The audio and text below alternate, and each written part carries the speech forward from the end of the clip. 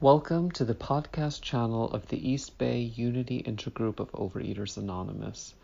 The opinions expressed here are those of individual members and do not represent OA as a whole. For more information about our intergroup, please visit our website at eastbayoa.org. Good morning. My name is Jimmy. I'm a compulsive overeater. I've been in the program for like almost 5 years. So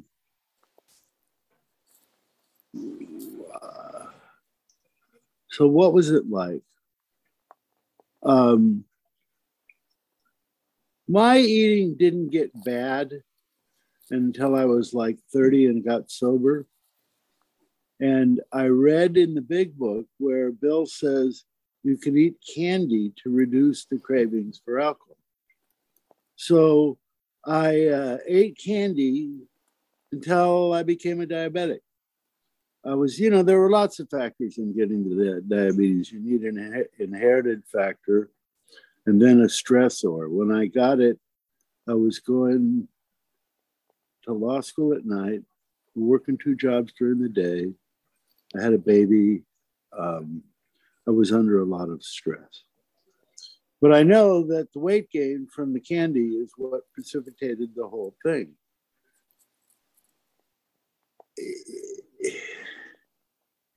It's ironic to me that what I was pursuing was oblivion.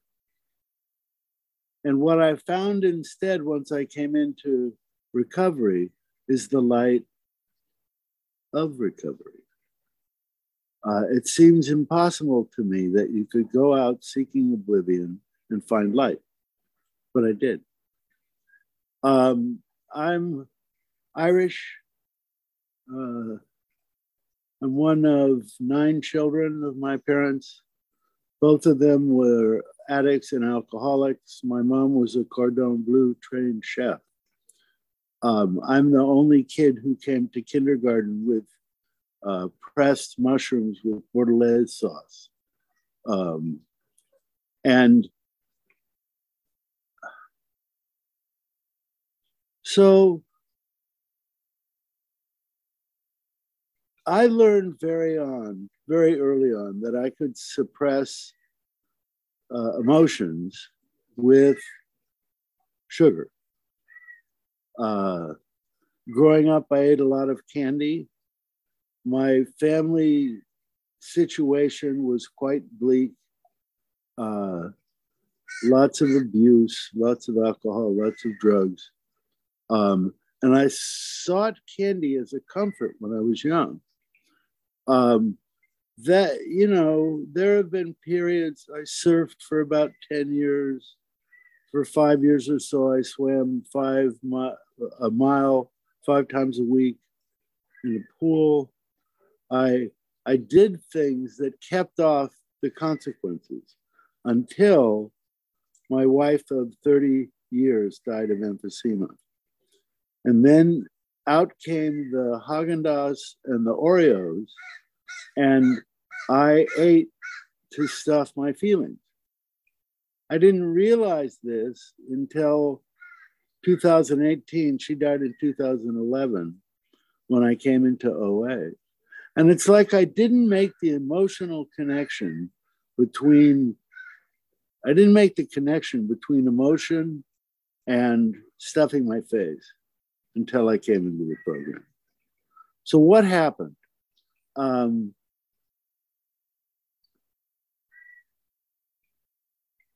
When first I came in,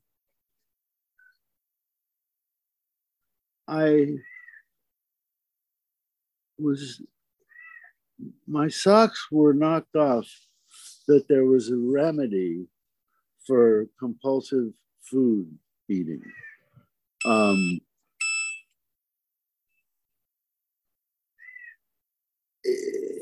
It started, so it's a little messy, I guess. I'm in 3 programs, and the first one I started in 1984. And they all sort of blend together because I work the steps in all of the programs. So what did I do? I sensed like a moth to the flame that there was something here that I needed. I got a sponsor. She's still my sponsor today.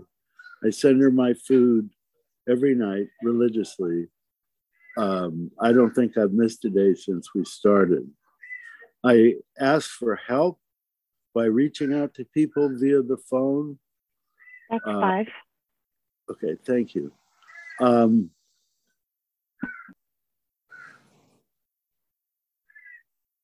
I do my level best to work this program.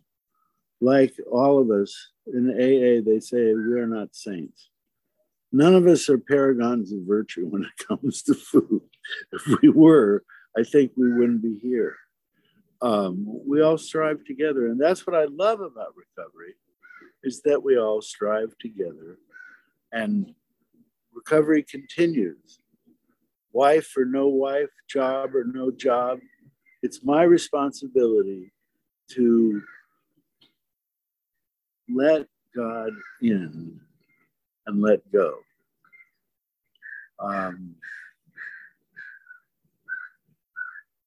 I start every day with meditation and prayer.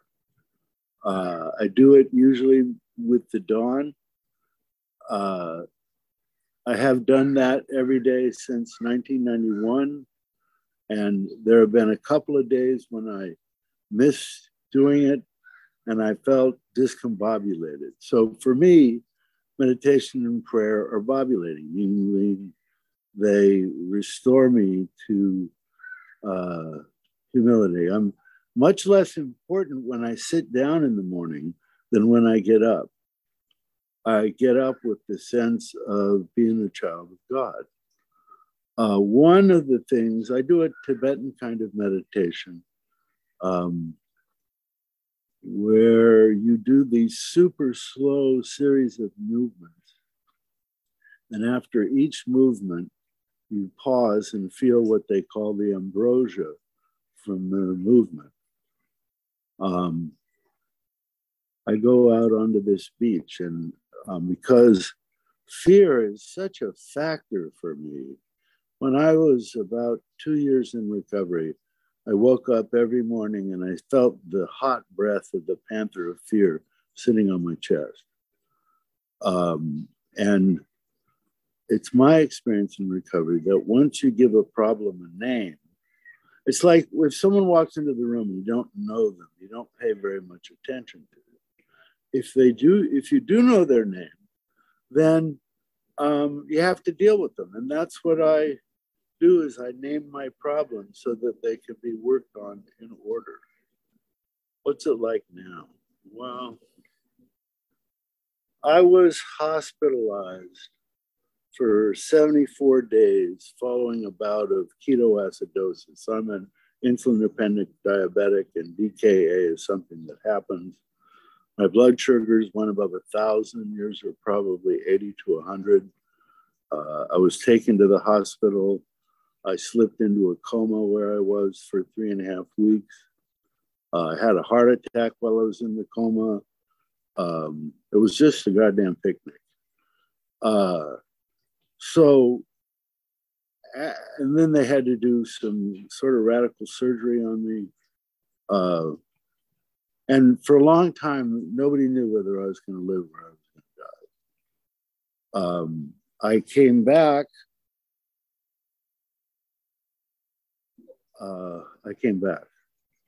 So when I was 17, I was riding a bicycle down a mountain, and a guy on the wrong side of the road hit me. Excuse me. He ripped my left leg off. He ripped most of my face and all the skin off my hands off, and he left me there. Following that, I was hospitalized for 1.5 years. In those days, they didn't have microsurgery. They just sewed the leg back on and waited to see if it turned green and fell off. But my point in talking about this is God has granted me a certain recovery from dire straits. Not once, but many times. I feel that my God is the way. So I'm a little clueless as to cause and effect. Before my bicycle accident, I stayed up all night with 3 other 17-year-olds, seeing who could snort the most acid off of the buck knife. And we were drinking a keg of beer. We did drink a keg of beer. That's 10. All right. Thank you.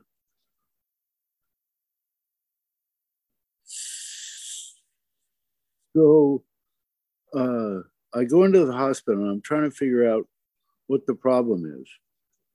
And in studying all of the tea leaves, I decided the problem was that the night before, we'd gone out to get opium and hash, and the last place we went was to a hot dog stand in LA called Pink's.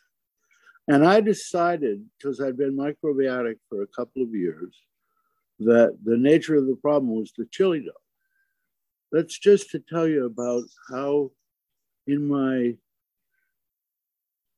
I can get it wrong. So I am there in the hospital following the coma and all that happy stuff. And I go into rehab. And when I go into rehab, I can't tell the difference between a triangle and a circle and a square. I did my rehab religiously for 60 days, ST, OT, and PT.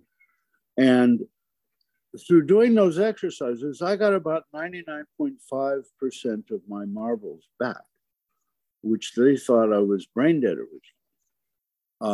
Then I find myself in a wheelchair for 7 months. And last Saturday, I was able to get out of the wheelchair from doing my physical therapy religiously and stand up on my feet and walk around my house all day long.